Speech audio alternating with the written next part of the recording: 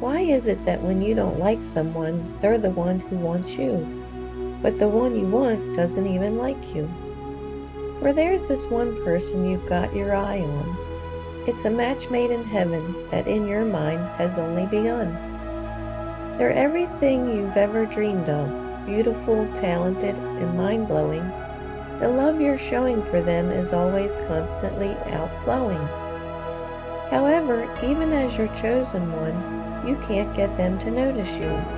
You've tried everything you know so they will pick up on your cue. Batting your eyes, wearing those outfits, doing your special walk, that bird dance to attract another.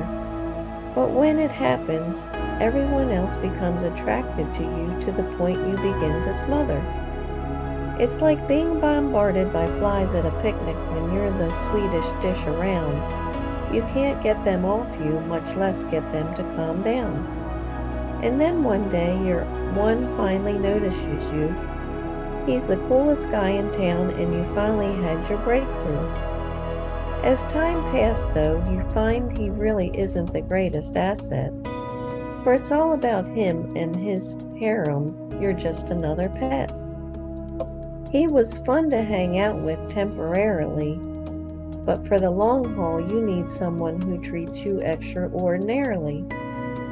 For as the book of Proverbs tells us, by wisdom a house is built, and through understanding it is established.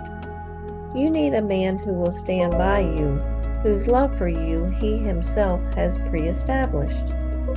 So you began looking more closely at those previous inquirers. You let nature be your ally and serve your daily catch of those potential admirers. You knew their attraction was physical and your task was to determine how deep of a mental connection could be made.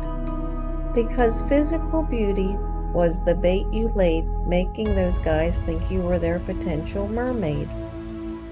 And when your choice of finding another with a mind like yours ended up being reciprocal, a beautiful, meaningful relationship blossomed as wisdom became the ultimate pinnacle.